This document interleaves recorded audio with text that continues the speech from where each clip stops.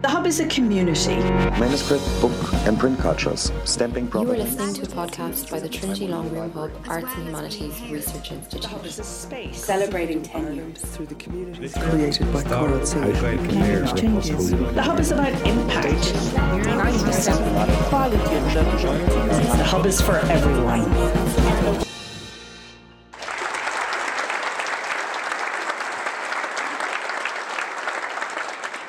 Ladies and gentlemen, thank you very much for coming this evening. It's amazing to see queue out the door. I know it's not nice to have to queue, but it's such an exciting endorsement of the event on a cold January evening to see so many people here. This is the 7th event in a 3-year series, Out of the Ashes, organised by the Long Room Hub in association with the project of which I'm director, the Beyond 2022 project. I want to thank the Reynolds and the amazing team at the Long Room Hub for their support across the last 2 years. We're really at the halfway point now. And across those 3 years, we are setting our own national calamity, the destruction in 1922, in as wide a context as we can. In the first year, we looked at collecting and collections. This year, we're looking at destroying and destruction. Next year, as we move towards the centenary of 1922, we're looking at cultural recovery. And in the very first lecture of the series, it was November 2018, the director of the Bibliotheca Alexandrina, the Library of Alexandria, spoke here in Trinity on the Library of Alexandria, destroyed in antiquity many times, and then wonderfully reimagined and reborn as a living library today. And the most memorable moment in that lecture, everybody who was there, I think you may remember it, it was spine-tingling. He showed the moment when, in the Arab Spring, the young people of Alexandria surrounded the library. They linked arms to protect the library, as if to say, this collection is our collection and it is not to be touched. It's a very powerful moment. In this second year of the series, it has been more sobering. We've been looking at destruction. And although my own project is looking at reconstruction, we have to look also at 1922 in the face. Look at what we lost, what it meant, what remained, and what are the lessons for today. And that is what today's panel event is designed to do. We have 3 amazing speakers who are going to take us from 1922 and the fire to the extraordinary conservation work that's currently being achieved, to the lessons that 1922 tells us about how we have to protect our own cultural heritage here in this country and around the world in the contemporary scene. So I'm looking forward very much to welcoming our 3 speakers, Katrina Crowe, Zoe Reed and Laura Joy. I'll introduce each of them as we ask them to speak to us. The format will be 3 15-minute papers. We'll try and keep as tightly to time as we can, and that should leave plenty of room, I hope, for lively discussion, questions for the panel's speakers afterwards. When it comes to that, I'll try and be very strict with you and ask for short questions or very short comments, and I'll probably group the questions together so that we get as many people as possible from the audience involved in the discussion. But without further ado, let me move to the first speaker from this evening, who is known to all of you, I'm sure. Katrina Crowe is former head of special projects at the National Archives of Ireland, and probably best known to you as the person who brought you the Irish Census project, the Census Online project. So it took the 1901-1911 census and made them available free at the point of access, extraordinary achievement.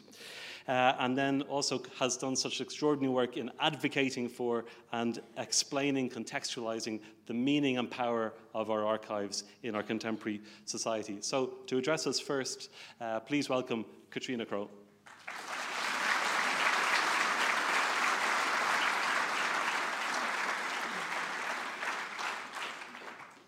Thank you, Peter, for that lovely introduction.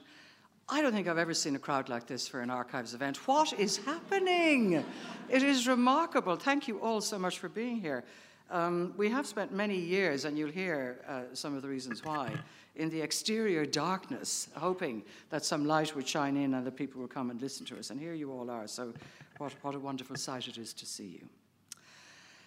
In 2.5 years' time, we're going to meet the 100th anniversary of the destruction of the Four Courts by explosion and fire, an event which destroyed almost all of the contents of the Public Record Office, which was situated in the Four Courts complex since 1867 and packed with 8 centuries' worth of administrative, legal, and ecclesiastical documents dealing with the often turbulent history of this island. It was one of the greatest cultural calamities ever to befall any country, and we did it to ourselves. Now, let me see if I can make this work. So that's the explosion itself, seen from down the river. There are many photographs of this horrible moment. The biggest explosion ever seen before or since in Dublin. That's the beautiful Public Record Office as it was before 1922. The front part of it is the Record House, where the reading room was situated, and the offices, and the back part with the beautiful long windows that you can see there is the Record Treasury. And this is the repository, the Record Treasury itself, as it was before 1922, with relaxed-looking workers leaning over the galleries, having a lovely time for themselves, not foreseeing the calamity that was about to befall them and the records that they were looking after. Having been haunted all of my working life in the Public Record Office, the State Paper Office, and the National Archives by this loss, I'm really grateful to Peter, who I'm grateful to for all sorts of other things too, but particularly for this opportunity to reflect on how it happened, what its consequences were and are, and what can be done to alleviate it. The story of the calamitous fire, as it was described later by James Morrissey, Deputy Keeper of the Public Records, arises directly from the Anglo-Irish Treaty of 1921, which ended the War of Independence and gave Ireland dominion status within the British Empire. Quote, the freedom to achieve freedom, as Michael Collins put it at the time. The treaty split the Republican movement into 2 factions, the pro-treaty side led by Michael Collins, which accepted the treaty as the best that could be got at the time, and the anti-treaty side led by Eamon de Valera, which saw the treaty as a betrayal of the Republican state for which they had fought, that betrayal most egregiously exemplified by the oath of allegiance to the King, which would have to be taken by members of the Dáil. After intense and bitter debate in December and January 1921-22, the Dáil voted on the 7th of January 1922 to ratify the treaty by 64 votes to 57. Eamon de Valera resigned as president on the 9th of January and was replaced by Arthur Griffith. The treaty was to be put to the population on the 16th of June, which is, of course, coincidentally Bloomsday, although they didn't know it at the time because Ulysses was just finished in 1922, so they hadn't had the opportunity both to vilify it and to read it at that time.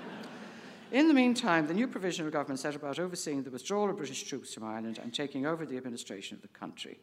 Anti-treaty IRA members, some of whom took over barracks around the country with the reluctant approval of the government, found that they would receive no pay for their upkeep, so continued to raid banks and businesses to fill the gap, and perhaps in some cases to enrich themselves. The new National Army, made up partially of pro-treaty IRA members, was just getting on its feet and was not in a position to challenge this behaviour. Talks were held throughout the period to try to heal the split over the treaty, with often optimistic forecasts that such healing could take place and that people who had fought together in the War of Independence would not turn on each other. Alas, this did not transpire. On the 15th of April 1922, an armed force of anti-treaty IRA, under the command of Rory O'Connor, entered the Four Courts complex on the Dublin Quays and evicted anyone working or living there, including Mr. John J. Tucker, caretaker of the Public Record Office, who was used to this, having been previously evicted during the 1916 Rising. He must have thought, will they ever stop so I can actually sit by my fireside and have a drink in the evening? No. Out you go again, John J. Members of what now became the Four Courts garrison chose living quarters, office space, and crucially, spaces for the storage and manufacture of munitions in the complex. The Public Record Office was designated ominously the munitions block, where explosives would be made into mines and grenades. I couldn't resist doing this. I know I should stop giving out about Ernie O'Malley, but there's just this wonderful picture. There's Ernie in 40 shades of green.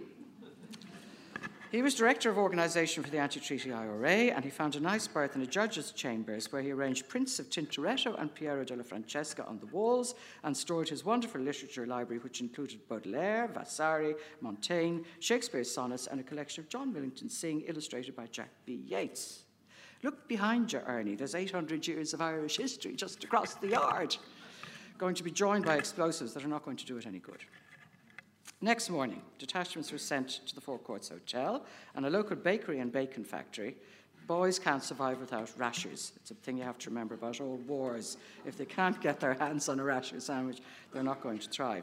To acquire supplies for the garrison. This practice continued for the 2-month-long occupation, the phony war which preceded the outbreak of Civil War hostilities in earnest.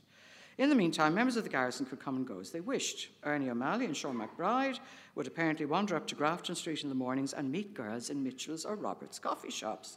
Dublin can be heaven with a coffee at 11. Barry's Hotel on Great Denmark Street was packed every night with garrison members arguing with their National Army counterparts. The proprietor tells us they never came to blows. Rubbish was collected by Dublin Corporation once a week. There are worse ways to live. It couldn't last, however. The British government was growing increasingly unsettled by this clear breach of the terms of the treaty and began to pile on the pressure in June. On the 22nd of June, the IRA killed Sir Henry Wilson. That is him. Until recently, Chief of the Imperial General Staff in London. This was a serious challenge to the British government, who up to then had reluctantly allowed Collins to downplay the occupation in the hope of resolving it without violence. General Macready, overseeing the departure of his troops from Ireland, was told to attack the Four Courts and get the occupiers out. He thought this a bad idea and he stalled, and he later congratulated himself in his memoirs for his forbearance. Then a number of things happened very quickly, which made an attack inevitable. On the 25th of June, the results of the general election were released with a 51-36 split in favour of the treaty and 40% voting for parties other than the splintered Sinn Féin. In all, only 28% of the electorate voted against the treaty. And those are important figures to remember for our forthcoming interesting excursion into the 100th anniversary of the Civil War. On the 26th of June, Winston Churchill made a bombastic and inflammatory speech in the House of Commons, threatening unspecified but terrible action if the Four Courts were not vacated, and Lloyd George sent a cable to Collins telling that unless action was taken, the treaty would be deemed to have been violated and grave consequences would ensue. On the 27th of June, in retaliation for the arrest of garrison member Leo Henderson for commandeering cars from a motor showroom, J.J. Ginger O'Connell, there he is looking very black-of-eyed, a very popular general in the National Army, was abducted on the street and deposited in a basement room in the Four Courts. When he was eventually released after the fierce battle for the complex, he said he didn't like the noise and the food wasn't really up to scratch. While many National Army members did not want to attack their former comrades in the Four Courts, whom they were meeting for drinks regularly in Barry's Hotel, O'Connell's abduction was a step too far. Collins realised the new state had to defend its legitimacy, and the assault in the Four Courts began the next day with the help of some 18-pounder guns borrowed from the British.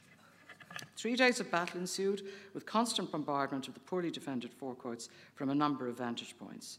By the 30th of June, things were going badly for the garrison, which had been driven out of most of its positions, including the Public Record Office, which had allegedly been cleared of munitions by the National Army.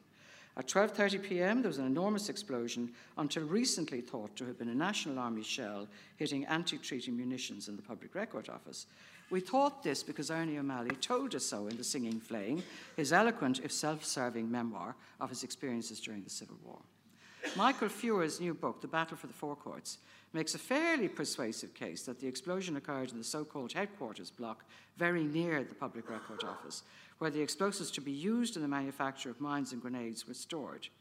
The explosion blew lots of documents into the sky, but according to him, they were to do with probate, divorce, and land matters, and were not the records of the PRO. However, the fire, which had been burning already in HQ Block, was immensely exacerbated by the explosion, and it spread all over the place, including across the yard to the PRO, which had been damaged severely by the explosion. So even if this is the case, that it was munitions in the headquarters block that caused the explosion, it's 17 yards away from the Public Record Office, so it's not particularly an excuse for not doing anything about this over the 3 months that the anti-treaty garrison were there. The fire brigade asked for a ceasefire in order to try to tackle the fire, but they were told by Paddy O'Daly, the officer commanding the National Army attackers, that Ireland is more important than a fire in the Four Courts. So it burned for several days, and many more explosions took place, triggered by mines, petrol, and paraffin deposited around the complex by the anti-treaty forces before their surrender on the 30th of June. One thing is clear from this sorry tale. Nobody gave a damn about the records in the Public Record Office. There were at least 3 approaches to the garrison by the Royal Society of Antiquaries, by Constantine Kern, and by Seamus O'Kellig to implore the occupiers to safeguard the precious archives in their custody. Acknowledgements were issued, but nothing done. A historian said to me a couple of years ago, Katrina, would you stop going on about poor Ernie O'Malley and giving out about him? You know, when things get going, lads do things. So I asked if I could quote him, and he said, oh no. I thought, wow. But yeah, when things get going, lads can do things, and I am more tolerant now that I'm older. But when lads have 3 months to consider what they might do, when they've been approached 3 times by people who are willing to help them to possibly evacuate these precious records, I'm afraid a certain amount of culpability has to be assigned. So what was lost in this calamitous fire? Among the most mourned records were the census records of 1821, 1831, 1841, and 1851, an entire demographic record of pre-famine Ireland. Anyone who has visited the poignant deserted village on Achill Island, where you can walk the pathways of a once teeming human settlement depopulated by the Great Famine, can lament the loss of the names and family structures of those who lived there. The silence which fills the place is deepened by the tragic lack of once existing rich information about its inhabitants. The millions in Ireland and abroad who have used and enjoyed the 1901 and 1911 census online would be very glad to have these records, particularly the very large number whose ancestors left the country before and during the famine. Heartbreakingly but usefully, we have an almost complete account of what was in the Public Record Office before its destruction. Herbert Wood, Assistant Deputy Keeper of the Record Office, published his Guide to the Records deposited in the Public Record Office of Ireland in 1919.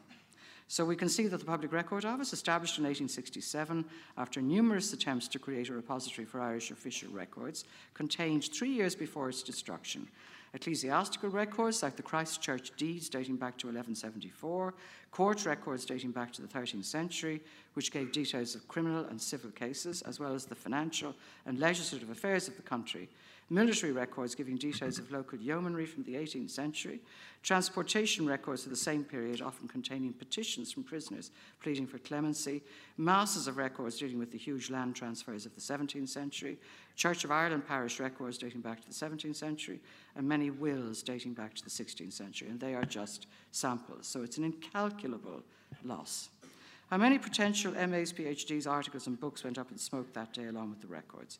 How many Irish citizens and people of Irish descent abroad were denied access to crucial information about their ancestors? And what damage was done to the burgeoning project of writing Irish history based on evidential primary sources? We'll never know. But we should not forget that we began our existence as an independent state with the abolition of a priceless national cultural resource, and we did it to ourselves. Winston Churchill wrote to Michael Collins on hearing the destruction, quote, "The archives of the four courts may be scattered, but the title deeds of Ireland are safe," end quote. It would be very nice to have both. But the story is not totally depressing. You'll be glad to hear. As Peter said, there's an element of therapy about what we're doing here. We ourselves in the Record Office had to have an exhibition called The Calamitous Fire in order to be able to move on, as they say, from the horror overhanging us. And we have to remind ourselves that it is not as bad as it might have appeared at the time.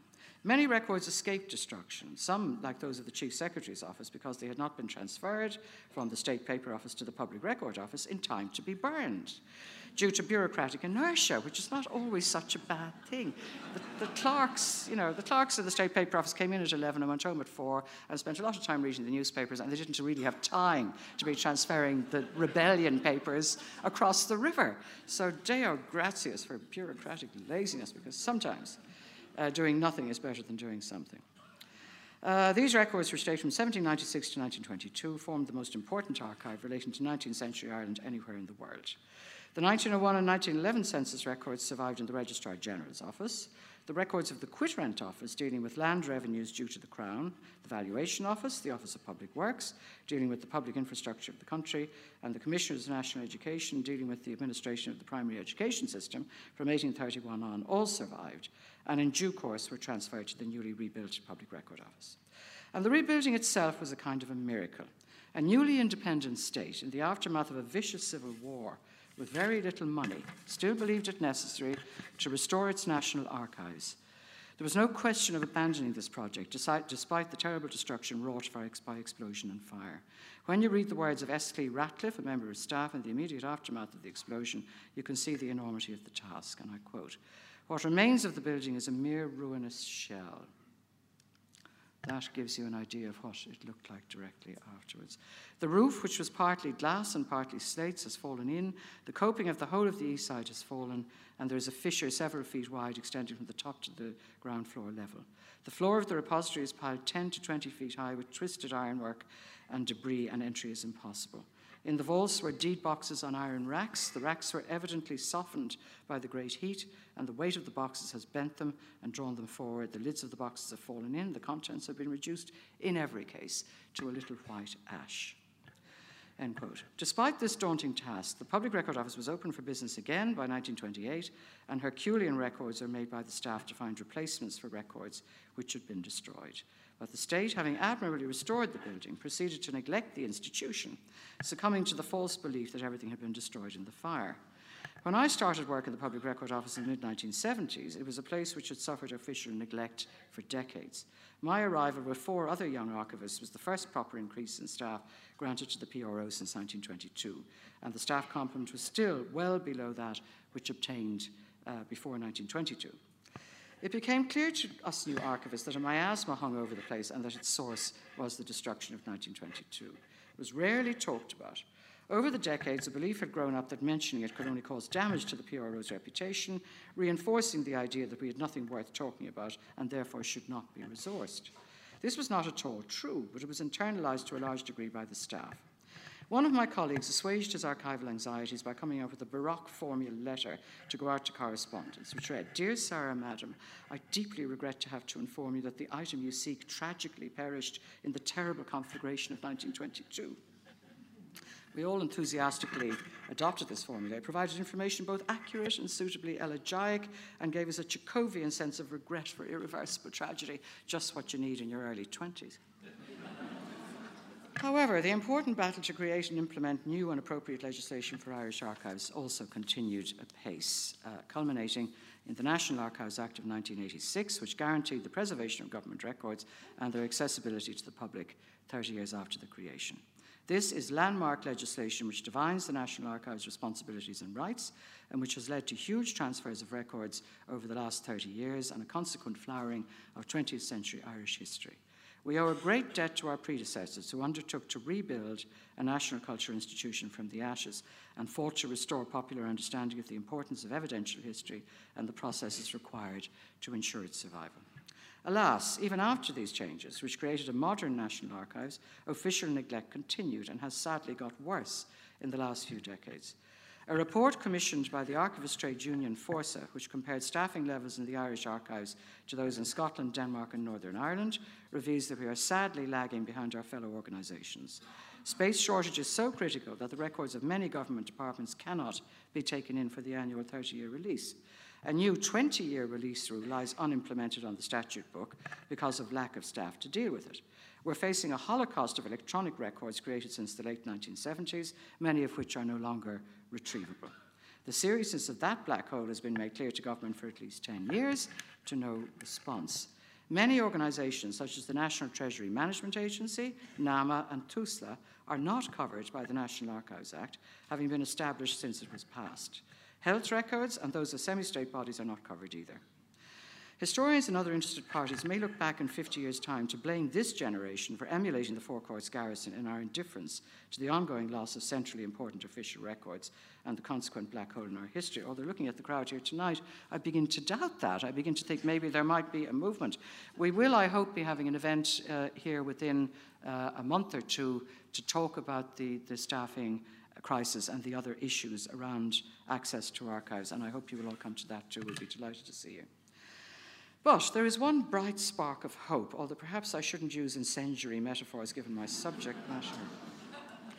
Beyond 2022, I have a bad photograph of the website of this. It's much more beautiful when you look at it on the site. A project under the inspirational guidance of our host tonight, Peter Crooks, with many national and international partners, ambitiously proposes to digitally reconstruct as much as possible as what was in the PRO repository before 1922. And I leave you with that nice shot of our lovely repository, through the use of copies, other surrogates, and records sent out of the country over the centuries. We should wish this wonderful project the very best of luck and hope that its existence will persuade the authorities to look again at the needs of one of our most valuable institutions. We don't want to contemplate a situation after we're all dead when another Peter Crooks has to create another project called Beyond 2122 to try to replace what we lost when we had far more money than in the 1920s. As Bob Dylan sang, it's not dark yet, but it's getting there. Thanks for your attention.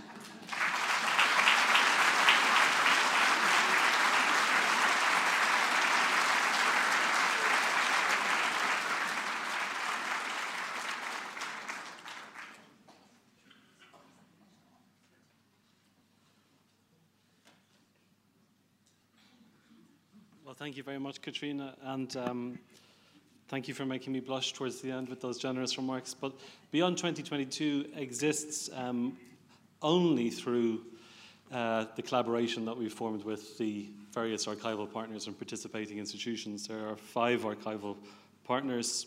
I may as well mention it now: the National Archives of Ireland, the National Archives of the United Kingdom, the Public Record Office of Northern Ireland, all of them interconnected in terms of their history, the Irish Manuscripts Commission, and Trinity College Dublin, and then a group of, at this point, 30 participating institutions. So it's a very exciting collaboration, and it's nice to be able to celebrate that.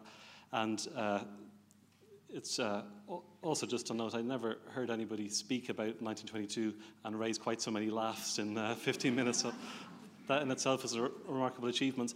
Of those collaborators, though, one to whom I'm particularly personally grateful is our next speaker, Zoe Reid. Anybody who is on Twitter will have been captivated for the last number of years by the beautiful photography that has been emanating from the Conservation Studio in Bishop Street, as Zoe and her colleagues have begun the work of unpacking the very sobering remains of what came out of that fire. I had the privilege on the 12th of January this year of going to the Conservation Lab, not for the first time, Zoe's very indulgent and has me visit frequently, but on that occasion she took out, I'm a medieval historian, every scrap of medieval parchment to survive the fire, which was both extraordinary and sobering because they filled just a few desks in the Conservation Lab. And yet, they have remained unexplored. Much remains to be discovered through them, and they extend far beyond the Middle Ages. And they will be made accessible to us collectively again through the miraculous conservation work that she has been doing and that we hope will continue through increased support. So please welcome Zoe Reid, Senior Conservator at the National Archives of Ireland, to discuss Picked Up and Saved, assessing the damage caused by the fire nearly 100 years on. Zoe.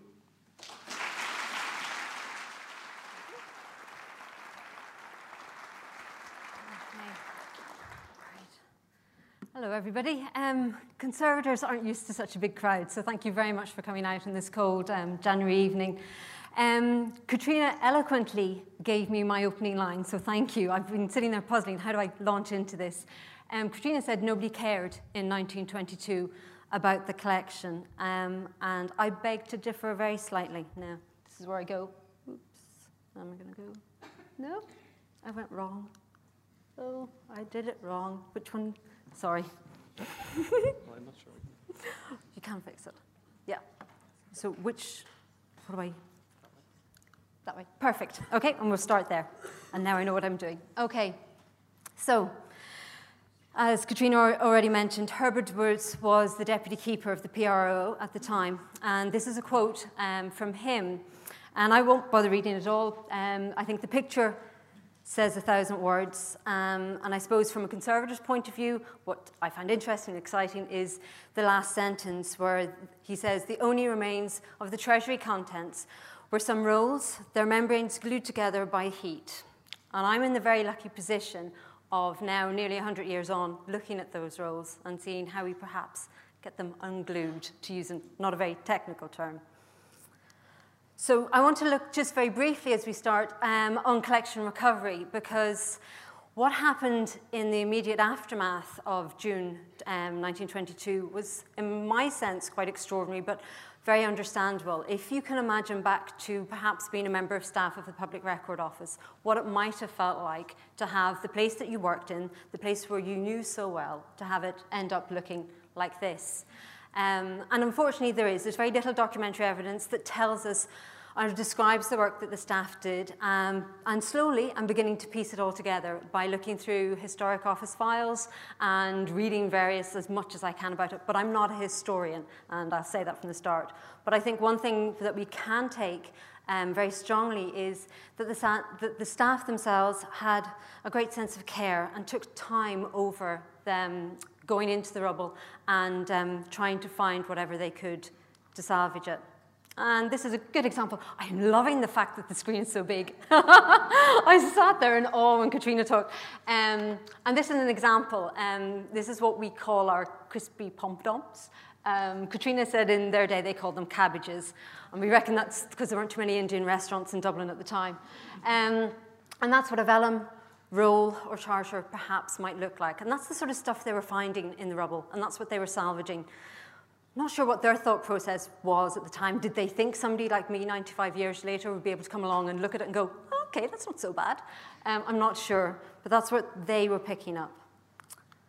And how did they get in there and get to do that work? Well, pretty swiftly, there was a lot of support from them. So a letter came from the Minister of Finance at the time by early July, and that Minister of Finance for the first provisional government was, of course, Michael Collins.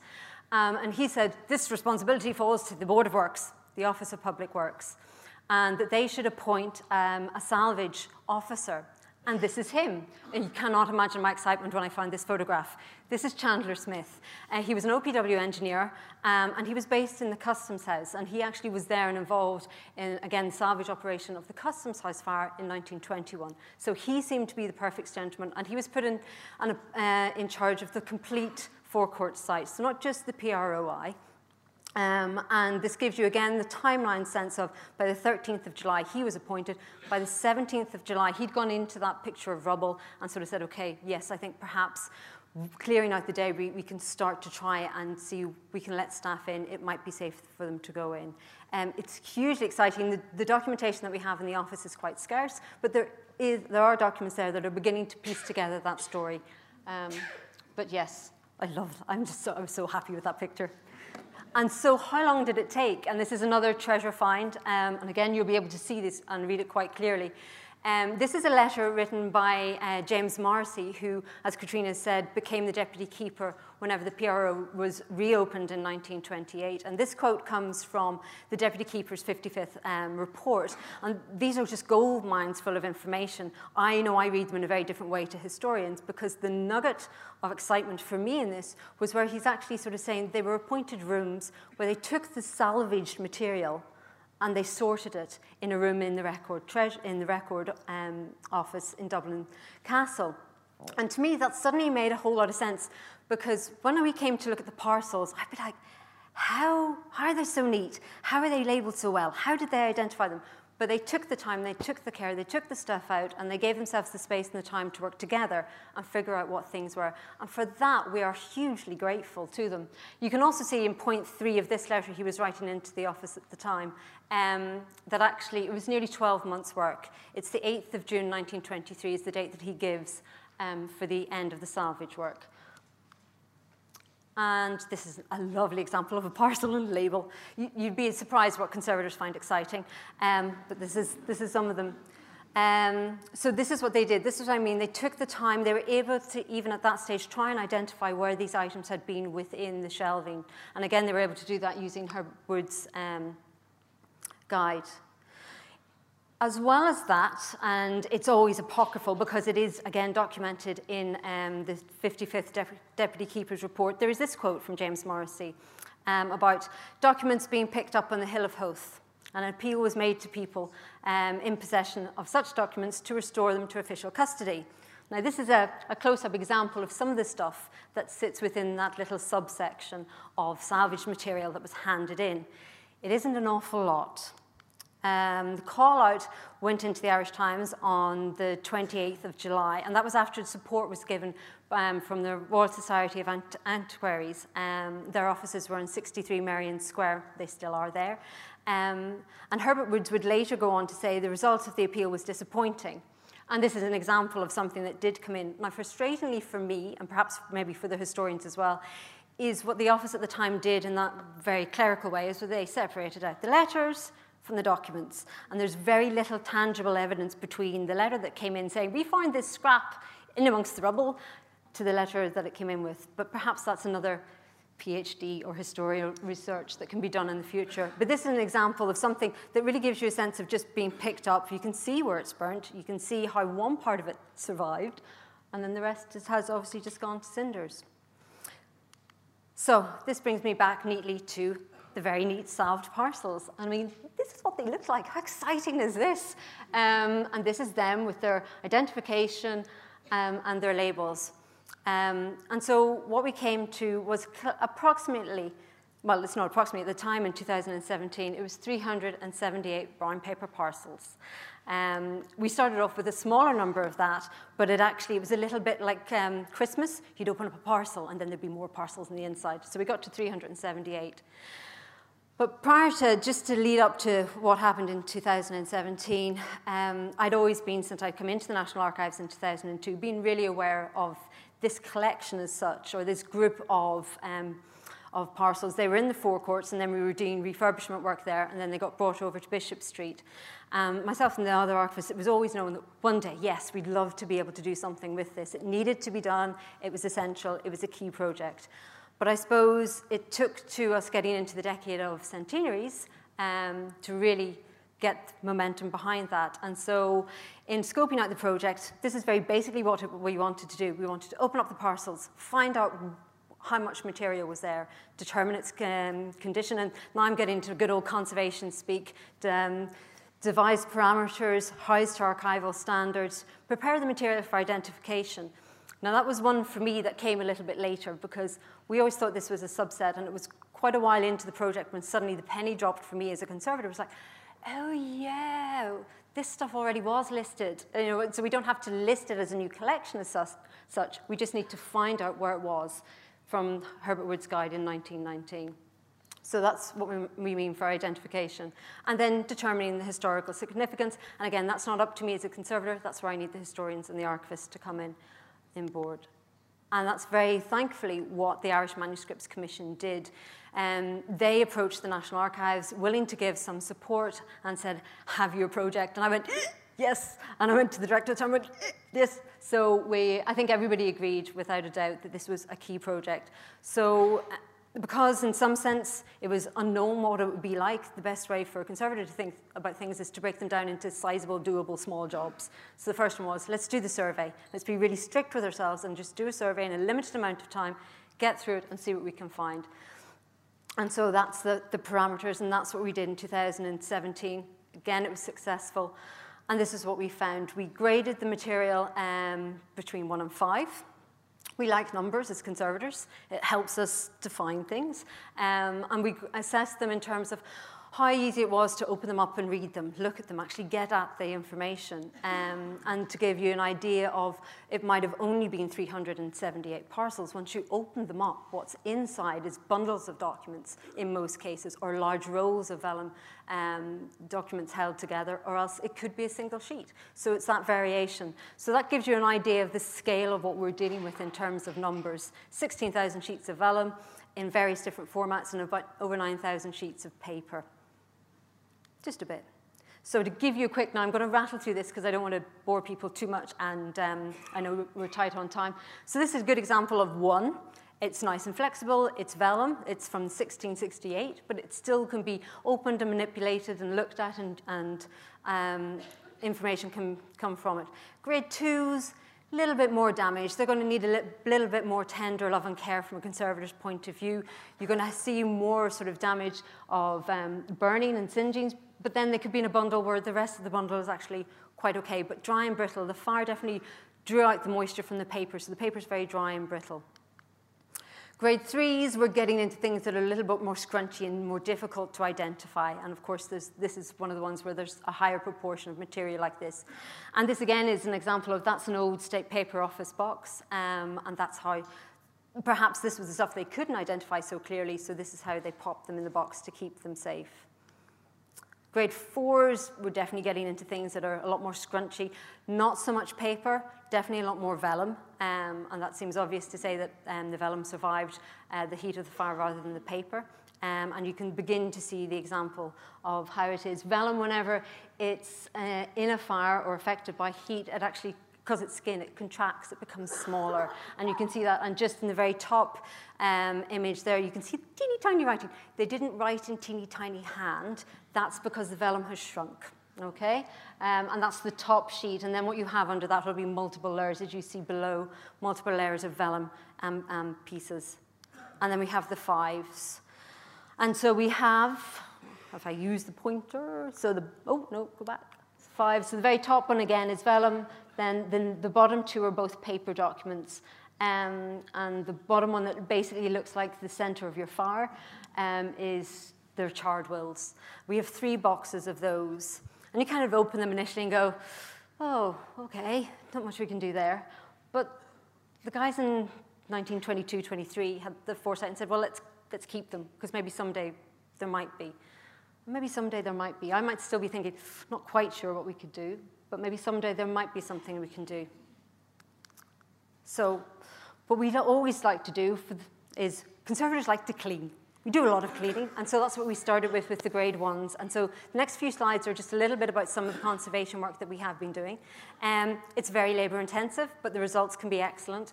And so we did start with surface cleaning, and the second phase of funding that we got from the IMC gave us the facility to again do a concentrated project of surface cleaning, everything that was a grade 1. So those 28 items, that worked out at about nearly 4,000 various sheets of either vellum or paper. And just to give you an example, some of the vellum that did survive, that's in reasonable condition in the grade 1s, were these little vellum receipts. They're long and narrow, and basically you can see what happens in the picture. One side has crisped up and contracted because of the heat of the fire, and the other side is in relatively good condition. So what I've been able to do with these is do some conservation techniques whereby I've introduced humidification, some moisture into the vellum very slowly using ultrasonic humidity. And then because the skin becomes supple, so it means you can start to move it and manipulate it, then what I've done is I'm using a technique using magnets to hold it in place while the strips of vellum dry. And the results are excellent. So you go from that distortion, where you can't read the end of the receipt, to something that looks like this. So, and the theory in my head of doing the grade 1s first was not so much practice, but to develop the correct techniques, to develop a very strong understanding of this material, because it's quite unique to have to work through something that's been through a fire. And it's not an opportunity you get all the time in conservation. So by doing the grade 1s in this way, I felt this was really important. Katrina also very nicely gave a shout out to yeomanry returns. These are some that we found from 1798. These are from barracks in County Carlow. Little bundle of them. Look really insignificant. And then you open them up, and they're large. And they're amazing documents because, well, from a conservator's point of view, they're amazing because the paper is gorgeous, it's handmade. They're printed, and they have manuscript text on them as well. They're written with iron gall ink, but you can see the damage in that lower image in the center, and that's due to where the documents were folded and the scorch marks coming in from the side of the folds. So again, developing conservation techniques, again, due to the combination of the material, the paper, and the inks. Again, I used ultrasonic humidification. And again, that helped relax the paper, brought some humidity back into it, meant I could get it flat, reduce those creases, which means it's easier for people to handle the documents, digitize them, and read them. And then I got into working out what repair tissues to use. And there's a variety of things conservators can use as repair tissues. And in the end, I used this very gorgeous one that is a beautiful tone and just works really well with the documents. The picture at the side with all the little funny labels is where I've used different types of tissues, and I'm trying to figure out which one works best and what looks the best. So making progress, where do we get to? So this is where we're at the minute. The grade 1s are done. They're ready to be identified and slotted back into the rightful place where they should have been in Woods Guides, and that's what we're hoping will happen within the next year. But from a conservation point of view, we're looking at what we can do next, and so we're scaling it up. What we want to do is the grade 2s, and primarily looking at the paper documents, get those cleaned, using the same techniques we've used that have been successful, and then progress on to conservation. And some of the documents do present more challenges than others. Something like this. This is one of the early medieval ones that Peter was just mentioning. And I think what's exciting about these is the more I see of them, the more I learn about them, the more I understand them. And the possibilities are quite exciting, but the possibilities become exciting because we have the opportunity to collaborate and work with other areas of expertise, such as the scientists. And what we're hoping to do is, one, be able to identify perhaps the skin type of vellum, that the skin that the vellum would have been taken from, by using DNA analysis, and then a thing called X-ray tomography, which is to take cross-sections of the rolls. Now, this has become a bit of a challenge for me in trying to, maybe I'll go back to this one just for a minute. This has become a bit of a challenge because the X-ray tomography means there are super clever scientists who, if we can X-ray part of a roll, will be able to do a computer algorithm and basically unwrap that X-ray and make it flat. It's very much, if anybody's read anything about the Dead Sea Scrolls and the work that they're doing in the States with that, there's a gentleman at the University of Kentucky who's doing a lot of work on that. There are also there's progressive work happening in the University of Cardiff and Queen Mary's University in London.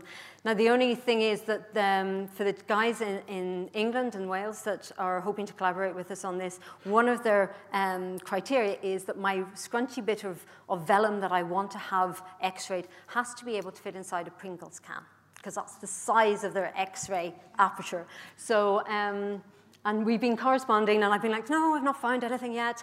But I have to say, the day Peter came in, I think I have my eureka moment. I think I found a couple of things. So I'm very excited about that and where that's going to take us and what we're going to learn from that. So progressing the conservation. As I said, it's X-ray tomography, but it's also looking at other things like multispectral imaging. And that's to help revive the text or help read the text better. So that's looking at the documents in different wavelengths, light wavelengths, to be able to enhance the textual writing. And again, I think I'm identifying documents where I think that would be really useful and exciting to do. And then the other techniques as well for looking at the writing materials as well, which is FTIR spectrometry. As I say, we're looking into an exciting time. This is one of the largest roles that we have. And I think, again, a moment for me of where the light bulb kind of went off was realizing that whilst the old documents and the scraps and the fragments are incredibly exciting to work on, the amount of information that could be retrieved, the amount of data and historical information of importance to other people that could be retrieved if we could conserve something like this, if we could try and unroll this and unwrap this, would be absolutely astounding. And so I think a lot of what I've been doing in the last couple of years, one of the key things that I've learned to do is actually look outside the conservation room. It's to talk to other people and to realize that whilst I have my own unique area of specialization, there's a network of people that I can pull on, and that's what I find actually very exciting about this process, because from a conservation point of view, I could identify perhaps the most challenging in terms of conservation, but it's really interesting to hear from a historian's point of view what could be gained and what benefits there could be if we focus on one area. And I think we have to be smart. Unfortunately, resources are limited, and I think I have to look and say, will I be able to conserve of those, well, what did I say, are 16,000 vellum and 9,000 paper? Will I be able to conserve every single bit of it? I don't think so, but I think we can be really smart about what we do conserve. And finally, just to acknowledge and thank everybody who's been involved from the conservation point of view so far. Yep, those are my thanks. Thank you.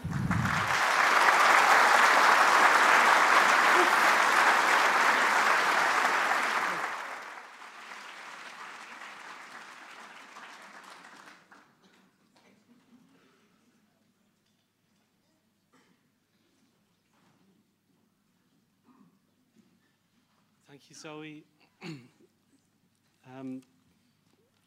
Thank you very much indeed. The images are so captivating, but it's going to be incredibly exciting to watch that unfold even more. As Zoe says, this is a project that needs more resources, and that's a message we should all take away from this evening. The state is investing in the Beyond 2022 framework. It's a great privilege that there's $2.5 million going into that reconstructive project within phase 2, building on Irish Research Council funding in phase 1. But this is a really significant national enterprise, and it will need expanding resources and a further funding drive to do everything that's possible over a longer period of time. I don't know if you've noticed how beautifully integrated the talks have been so far. Katrina set up the yeomanry returns and for Zoe, and Zoe referred to the Dublin Port receipts. Well, our next speaker is the Port Heritage Director from Dublin Port company, Lar Joy, but also known to you from his previous incarnation at the National Museum of Ireland, where he had a very distinguished career and very high profile, directing, curating some of the most significant and popular exhibitions of recent years, including the Soldiers and Chiefs exhibition and many exhibitions connected with the Decade of Centenaries. So it's a great pleasure to have Lar tonight, but particularly because he is currently the chair of the Irish National Committee for the Blue Shield. Zoe is also a member of that organisation, probably an organisation not familiar to you yet, but very important internationally in terms of defining the cultural heritage priorities, how we need to protect and what's required from a national level in order to make sure we are in readiness. Should there be another 1922, what would we do about it? So please welcome our third speaker of the evening, Lar Joy.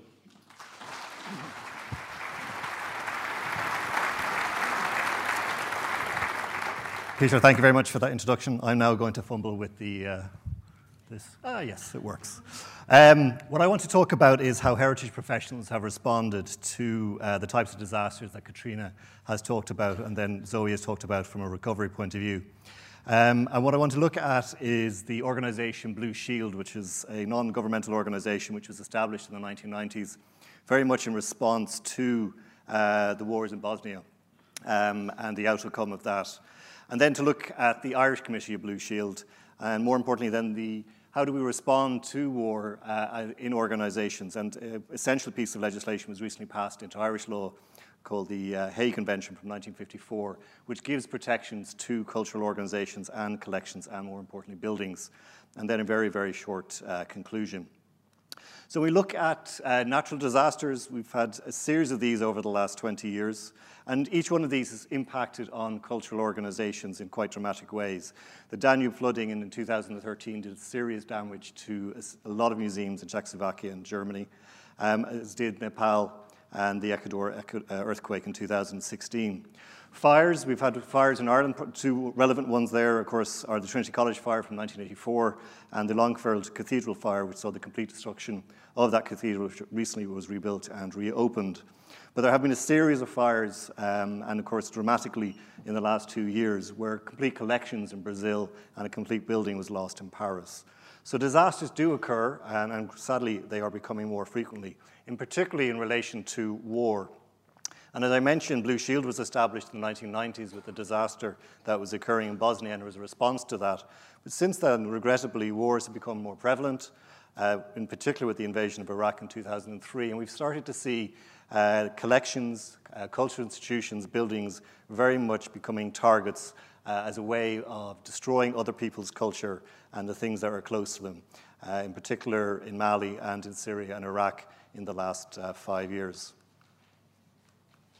Well, when we look at what is Blue Shield, it's the cultural equivalent of the Red Cross. And like Red Cross, Blue Shield is an international organisation supported by national committees. However, there are three minor but important differences I have to point out. The Red Cross has been around for 150 years to establish a worldwide reputation, while Blue Shield, as Peter mentioned, is almost unknown. The Red Cross has a multi-million euro budget, while Blue Shield has no income at all and has very much required volunteer contributions. And again, like Red Cross, the Blue Shield doesn't have paid staff, while, of course, the Red Cross is quite a big and large organisation. But the Blue Shield is very much the Red Cross for culture, and since its beginnings in 1996 has started to begin to play a bigger and more important role. It's an NGO dedicated to protection of heritage from conflict and disasters, has an international board, and then has adopted this symbol here that you see in the left-hand corner. And this is the symbol that we associate with the 1954 Hague Convention. And it's a symbol that's very common in Europe, but less so in Britain and Ireland. And it's on a lot of buildings that you come across in Austria, signifying buildings that have to be protected and exempt involvement in war. So is Blue Shield or historic objects as important to protect as people? Of course they're not. But the protection of heritage is an essential part of protecting individuals and communities. Our material culture is very, very important to us, be it in archives, libraries, and museums, or the buildings that we have built over the last thousands of years. When it was created in 1996, there were 4 governmental organizations that came together to establish Blue Shield: the International Council of Archives, ICOM, the International Council of Museums, ICOMOS, the International Council of Museums and Sites, and IFLA, the International Federation of Library Organizations and Associations. So they came together to create Blue Shield in response to the events of the wars in former Yugoslavia, and in particular in Bosnia. There are now 25 registered committees. There are 4 under construction and 5 considering construction. So it is becoming, as I said, a bigger and larger organization. The mission statement states that Blue Shield is committed to the protection of the world's cultural property and is concerned with the protection of cultural and natural heritage, tangible and intangible, the physical and non-physical elements, in the event of armed conflict, natural or human-made disasters.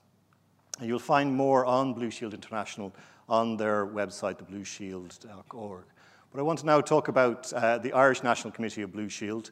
For many years, the United Kingdom and Ireland had one committee, but after a number of years, it was decided that Ireland required a separate Irish Blue Shield committee. And Dr. Michael Ryan, then director of the the Chester Beatty Library, reconstituted that committee in 2010. And then in September 2012, the committee was recognized by the International Committee as a new committee. And since then, we've worked away over the last 8 years on a variety of projects, in particular in getting the Hague Convention passed into Irish law. And here you can see, again, the various organizations that nominate 2 individuals to join up onto the Blue Shield committee. And over the last 8 years, we've had a large number of people, and a thanks is owed to everyone serving currently on the committee and those who retired from the committee on their volunteer hours that they've contributed to the organization and contributed to the training exercises and other elements that we've done over the last 8 years. The core mission of the committee for the last 8 years has been the ratification of the Hague Convention, acting as a unifying voice for engaging government and funders to understand and accept their responsibilities for protecting long-term access to cultural heritage, and to develop the plans to enable the committee to contribute to national and international efforts. So we're very keen to carry out a series of volunteer programs in education and training to provide a new knowledge to people on how to deal with collections when they have been damaged during war or in the event of a natural disaster. And to help that, we've run a series of courses since 2014. The last one was in 2019 with the Irish Defence Forces. We ran a course in November with military archives, training soldiers on how to deal with collections that have been damaged in the event of war when they're on United Nations operations. And again, the image there that you see on the right-hand side is the old bridge at Mostar, which was destroyed. It was deliberately targeted during that war in Yugoslavia and had to be rebuilt afterwards. So, the Hague Convention, and just the importance of the Hague Convention. The Hague Convention is part of international humanitarian law, formerly known as the law of war, which is a branch of international law. International humanitarian law seeks to strike a balance between military necessity and the interests of humanity by regulating the conduct of armed conflict, which is, as you can imagine, not the easiest of things. It places limits on the means and methods of warfare in the interests of humanity, and it really starts in 1864 with the first Geneva Convention. And the basic rule of international humanitarian law is that only combatants and military targets can be the object of attack. Civilians, prisoners of war, the sick and wounded, and civilian collections and objects are protected. And cultural property is a civilian object unless used for military purposes, which in various aspects of law is generally prohibited. So the law itself very much recognized the events of the 20th century, World War I and World War II, and the damage and looting of cultural property that occurred in both wars. And it's the first international treaty focused exclusively on protecting cultural property during armed conflict. And so far, there are 133 state parties have signed the convention, and Ireland did so in 2018. And when we look back at World War I, the targeting of libraries in Belgium, Louvain Library in 1914, and you can see a poster, a recruiting poster, encouraging Irishmen to join up, and uses the destruction of that library as one of the appeals for Irishmen to join up in 1914 and 1915. Our own wars, which Katrina has talked about, we all have to remember that in Dublin between 1916 and 22, we lost large parts of our city in and around, and you can see the image on the right-hand side, all the area of red that is burnt around the GPO, including the RHA gallery. We had the destruction of the Custom House in 1921, and then, of course, in 1922, we have the destruction of the forecourt. So Dublin itself sees the impact of war in 3 large attacks during this period.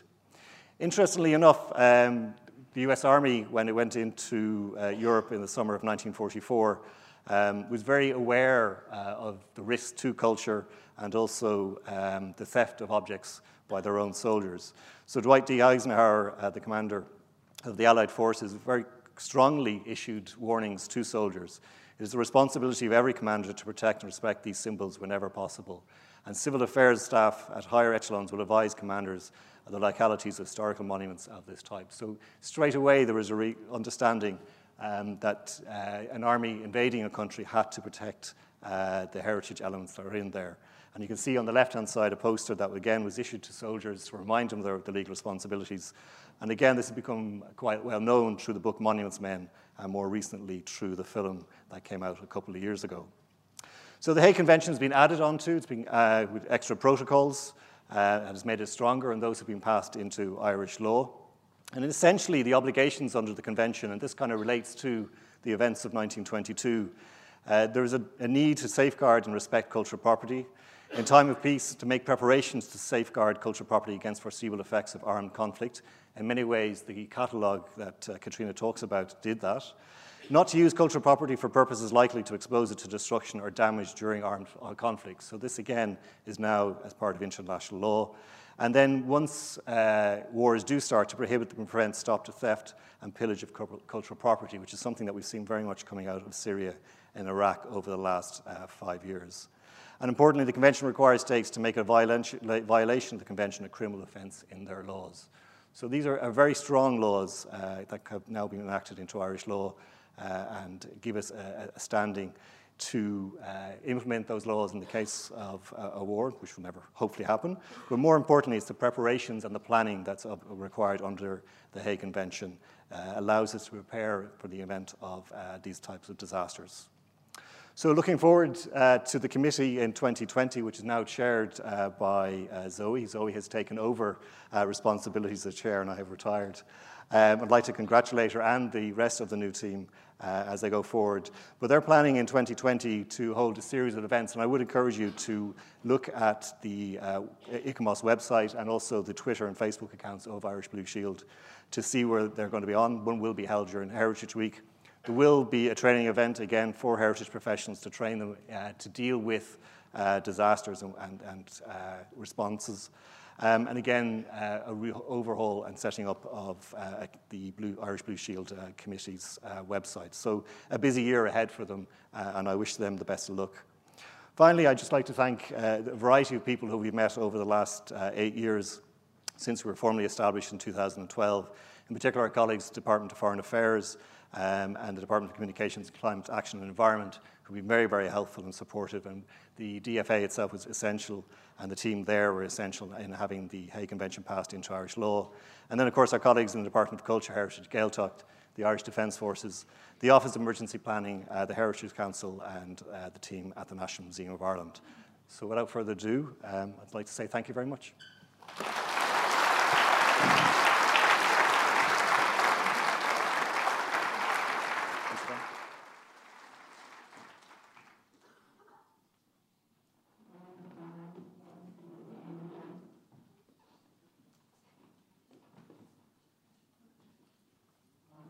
Wonderful. Thank you very much, Laura. Thanks, Sonny. I didn't realise we had two chairs of the Blue Shield with us. It's like the two popes. You can ask them both questions now on our panel. But I think it's very important, I think, that we are trying to connect our own 20th century experience with the wider 20th century very sobering experience of disaster, which has not always been the way we have approached things. And I think this, the recent ratification is such an important step. It happened so recently, and we look forward to seeing that work develop and become mainstreamed. Now, this is an opportunity to address questions to all three speakers. Hopefully your microphones are now turned on. I'm going to take questions in groups if I can. The lights are blinding me slightly, so I'll...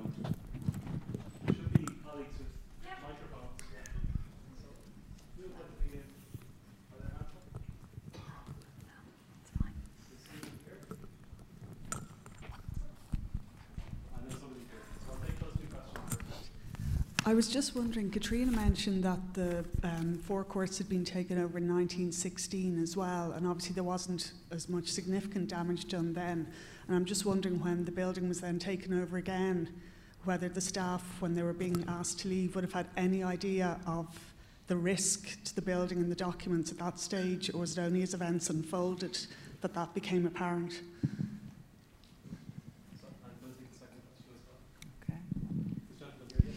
Yes, the 1940 census in the US, which was 130 million records, was transcribed and indexed in about 3 months using crowdsourcing and the public being involved in the effort.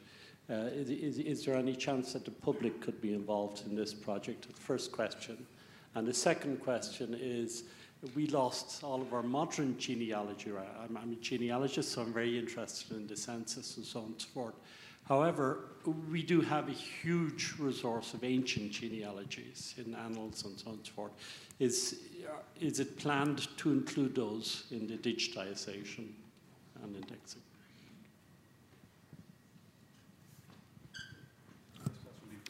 Okay, the poor old forecourts being continually invaded.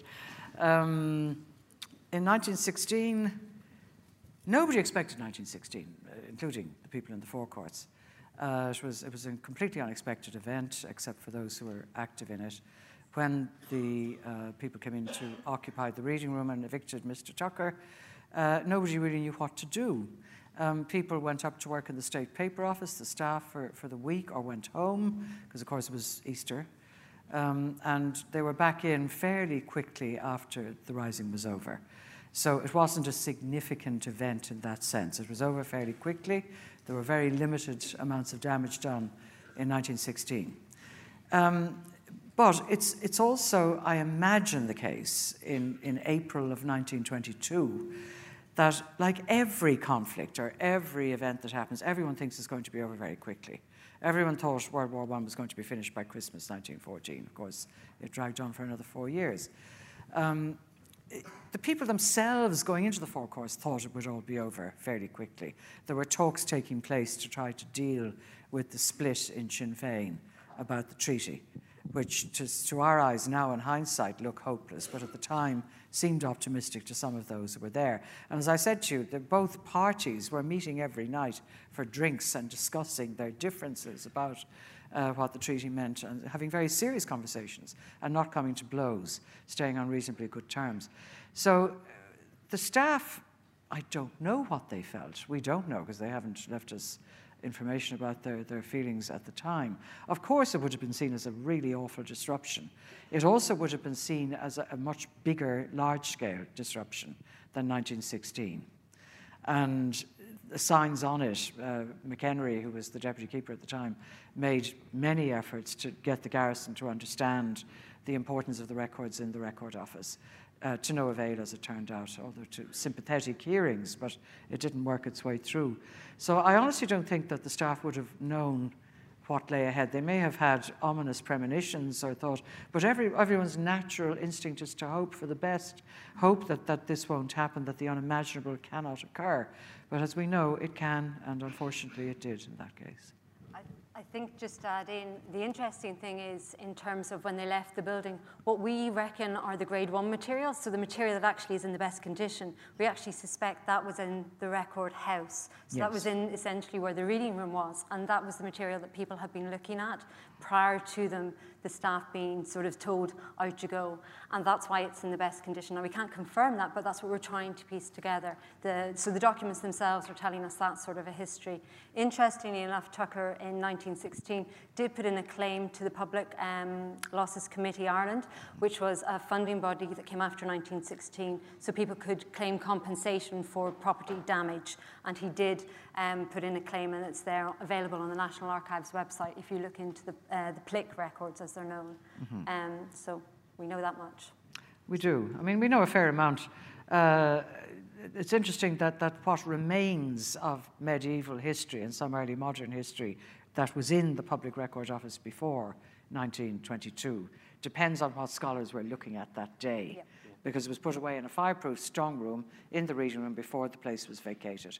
And it's pure random chance that certain things, I think the Exchequer roll of Edward II survived because somebody was looking at it that day. So that's what Zoe's facing now, is attempting to work out what was there and okay. And I think the Exchequer roll didn't suffer any damage at all. I think the strong room worked. As far as I know. It did work. So, I mean, the weird thing is that the way the Records Office was constructed was with a brilliant fireproof door between the Record House and the Record Treasury, in the assumption that if a fire ever started, it would start in the Record House, where the reading room was, where the offices were, and that would have stopped the fire from travelling in that direction. And in fact, it worked perfectly, but the other way. While the repository with all the records is being consumed by flames, the Record House escaped because of its fireproof protection, which must be one of the great ironies of an attempt to avert a disaster that works in exactly the opposite way. Gina, do you want to say anything about the crowdsourcing? Crowdsourcing. That was the gentleman. Yep, and I haven't seen the results of what they've done with the 1940 census. Crowdsourcing can work. It takes a lot more work than you think, though, because it has to be checked and monitored, and there's a lot of technical work that goes in before you can make the material available for crowdsourcing. But no reason why it can't. If all of you are interested in census records, please write to the new Taoiseach or the existing Taoiseach back in power again, and tell him that you would like him to use his power over the Central Statistics Office to open the 1926 census as soon as possible. We've all been waiting far too long.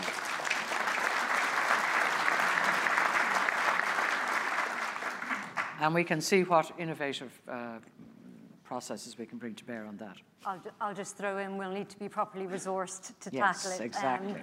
This is a collection that is still closed. Nobody has looked at it. Nobody can look at it. The National Archives are simply custodians of it and keeping it very safe. But until that directive comes and until we have the resources to do the work, our hands are very much tied. I love the caution of my former colleague. I can say whatever I like now. I go into work tomorrow.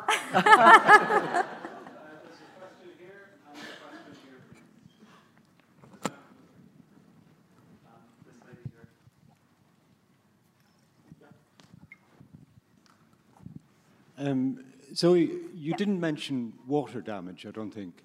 No. And the other question was, where in the building or how did what survive? Was it falling masonry or? I think if you, okay, so water damage, no, you're right. I didn't mention water damage. Again, within some of the office files that I'm finding that historically are telling us a bit more about it, they do talk about the weather getting bad and concern about that. I think an awful lot of it, though, was buried underneath the rubble. And yes, there is, of course, water damage. You'll get that on the documents, and sometimes that might have contributed to how they look now, to some of that fusing that we'll see.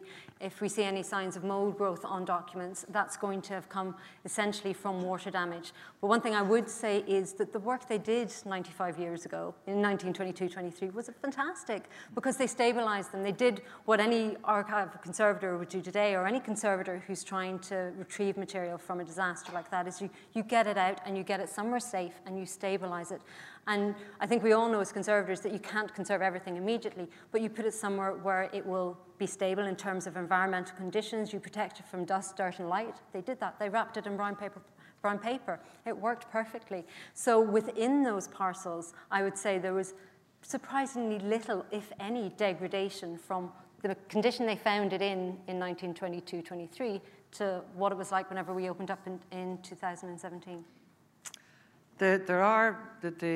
Zoe's already talked about the stuff in the strong room. That's how some things survived. Records that were being consulted by scholars on the day. The other significant cohort of records that survived the fire are the chancery pleadings of the late 17th, early 18th century, which I think, and I'm not certain, were in a corner of the repository which the fire didn't reach, because it's a large collection. It's nearly 8,000 documents. Yeah. So about 5,500 of those have been conserved to date. And they did suffer damage. In fact, they were in two tranches. So the listed material was the material that actually wasn't as badly damaged, but it was still damaged and affected by the fire, but not to the same extent of some of the images that I was showing you of the very crispy things. But it's kind of miraculous that a large cohort survived what was an inferno that burned for several days. So they were a miraculous recovery, and they've been available in unconserved state. Now, with Zoe's wonderful attention, they are properly conserved. But they were looked at by scholars for going back 30, 40 years, and a fantastic source for that period because so much more is missing. It's wonderful that there are so many gems of hope, but I need more. In terms of maybe collections that exist in the country that we found out about since, maybe that would replace or would contribute in some way, can you tell us, please, what is out there or what has been coming in that may be able to back up what we have lost? That's for Peter. From others. Peter, that's him. Well, I mean, the thing I would advert to here is what Katrina referred to, that many of the records that are now crown jewels of the National Archives collection happen not to have been accessioned by the time of the fire, and so they, to an extent, either replace or parallel or supplement or fill out the major state collections that were lost, so the Quit Rent Office and the Chief Secretary's Office and OPW collections and so on. But beyond 2022 specifically is looking at, and I won't use up time for that today because we can talk about it on other occasions, is at what was lost and where we get the replacement collections for those. And there it's all about power and bureaucracy. It's about the fact that because for many centuries Ireland was being ruled from elsewhere, copies of those documents had to make their way to the central offices, and that's why our collaboration with the National Archives of the United Kingdom is so important, and because bureaucrats make lots of copies of documents, and so the copies make themselves elsewhere. So I think one thing I'd like to do next year is to bring our collaborators together and celebrate exactly this point that you're raising, is how is it possible to do this type of work of reconstruction, and we can give you a fuller answer maybe on that occasion. Okay. We do have time for more questions.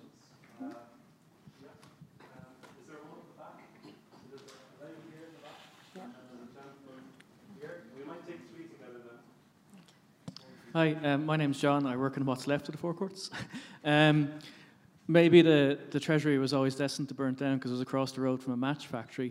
I just want to ask the question. Fiora mentions that the archive reading room was actually set for fires. They'd knocked holes through. So to what extent was it inertia to actually not save the documents? And to what extent was it his attempt to actually burn England's Alexandria Library in Dublin? And then secondly, with the digital records and technological change, does that actually come under the Blue Shield? Would that be a man-made disaster? Could they actually put pressure on governments to actually retrieve that data before it dissipates? Do you want me to ask my question also? Yep. Yeah. My name's Simon. This is about the Hague Convention and Blue Shield. I mean, wars are pretty brutal things, and they tend not to be exemplars of rationality and discipline. Has the Hague Convention had any effect? I'm struck by the comments of President Trump about Iran and cultural sites. Yeah. Okay. Hi, I am part of a Irish Research Council laureate project here at Trinity College, Craft Value. And at the moment, we are currently looking at ways to reconstruct lost buildings, lost interiors, some of which were destroyed during the 1921-1922 conflict. So I suppose my first point to Lars, is really thank you for raising the importance of that issue of what was lost, not just in terms of documents, but of our built heritage, and not just in Dublin, but throughout the country. So I think something we all need to be aware of. But secondly, my point was to Zoe. I was really interested in what you were saying about using new technology as ways of reconstructing and recreating what's been lost. And I was interested in hearing maybe a little bit more about your collaboration with UK or international partners in that. Thank you. We'll let Laura go first. There were two questions. The first one in relation to the Hague Convention, its impact. America is probably the best example. Up to 2003, the Americans have been very reluctant to sign the Hague Convention, but after the looting in Iraq, in particular the National Museum, they did sign up, and it has had an impact on how the US Army engages with war. And now, when they go, and they do seem to go to war a lot, they have to take into consideration the Hague Convention because it's a legal requirement to do so. When President Trump made his announcement a couple of weeks ago, I think most US officials kind of responded very, very quickly and actually said, no, there are rules to the game. But in a way, you are right. I mean, once war starts, anything can happen. But what the Hague Convention does, it kind of sets down rules, and there will be repercussions. As we've seen with various kind of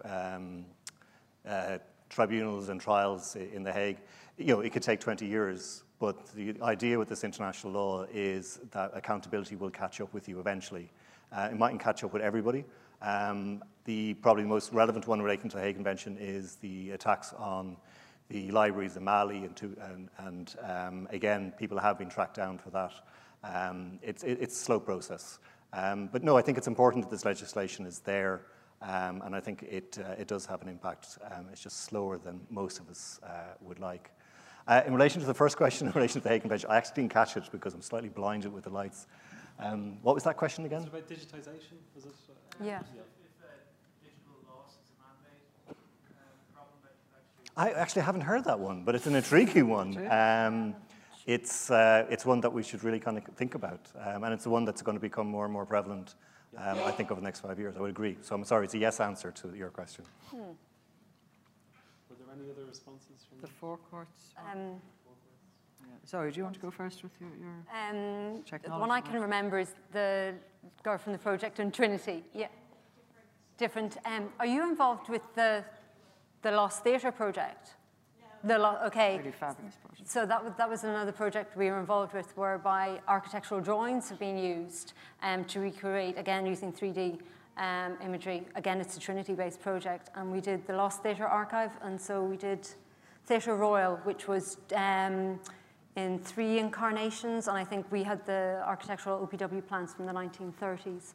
And again, we were able to conserve those in such a way that they were perfectly flat, so it meant that the scanning and imaging of those then facilitated the 3D modeling, and we were able to do something similar for the guys with the architectural plans for the PROI from the 1860s.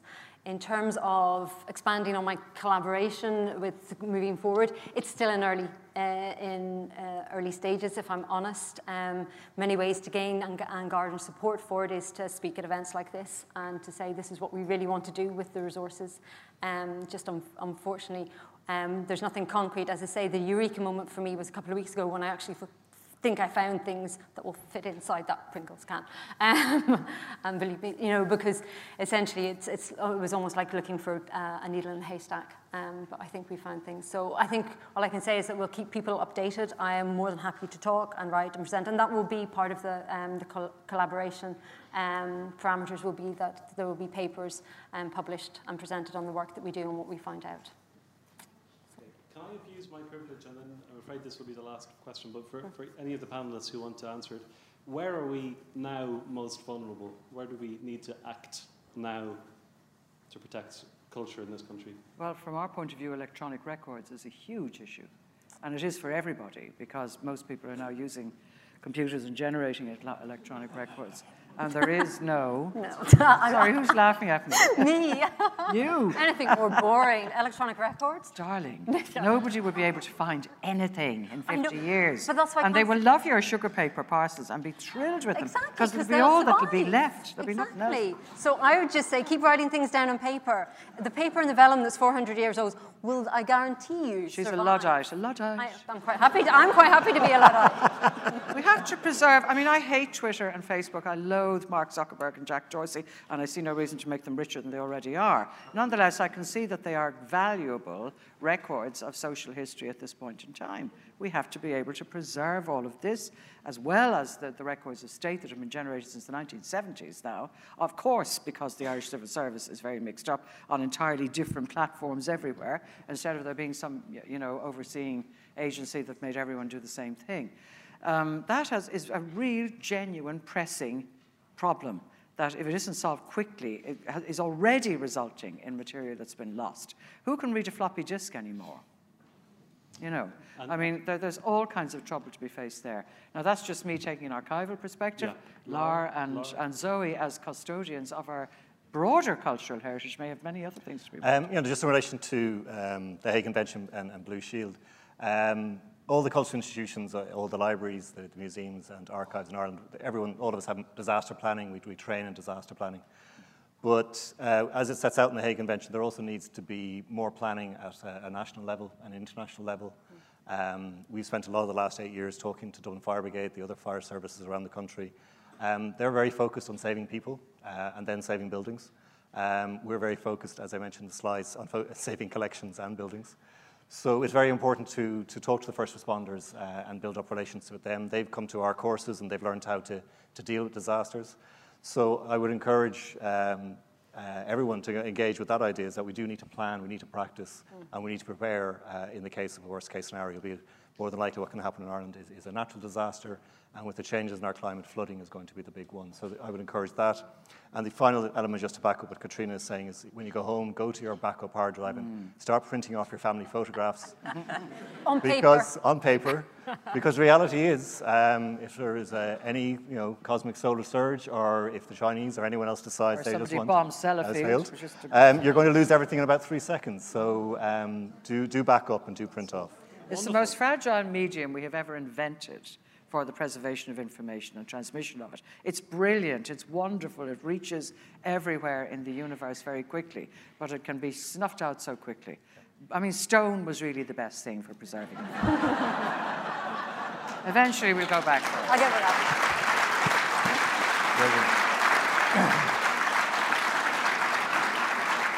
Wonderful, okay. Thank you very much. A wonderful note on which to conclude that cheerful thought about the future. It's a very special thing to have on the stage with us a conservator, a curator, and an archivist. And I think the collaborative and cross-sectoral panel that we've had today is exactly how we have to approach these things. We can't approach with each sector looking after its own interests. We must treat it societally, and we've been trying to do that through Out of the Ashes. And in that context, I just want to thank again the amazing team at the Hub, Sean and Sarah Reynolds, for their support.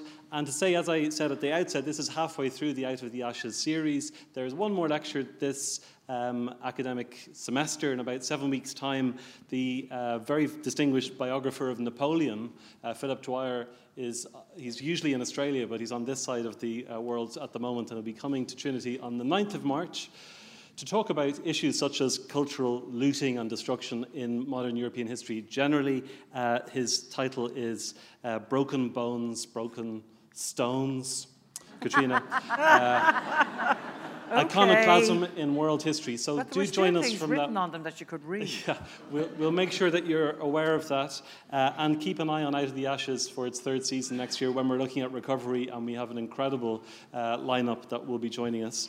But to close, thank you all for coming this evening, and please join me in thanking our amazing speakers. The Hub is a community. Manuscript, book, and print cultures, stamping provenance towards the history of the Time O'Neill Library. As well as being heard. The Hub is a space. Contemplating Ireland through the communities created by Coral Sea. Changes. The Hub is about impact.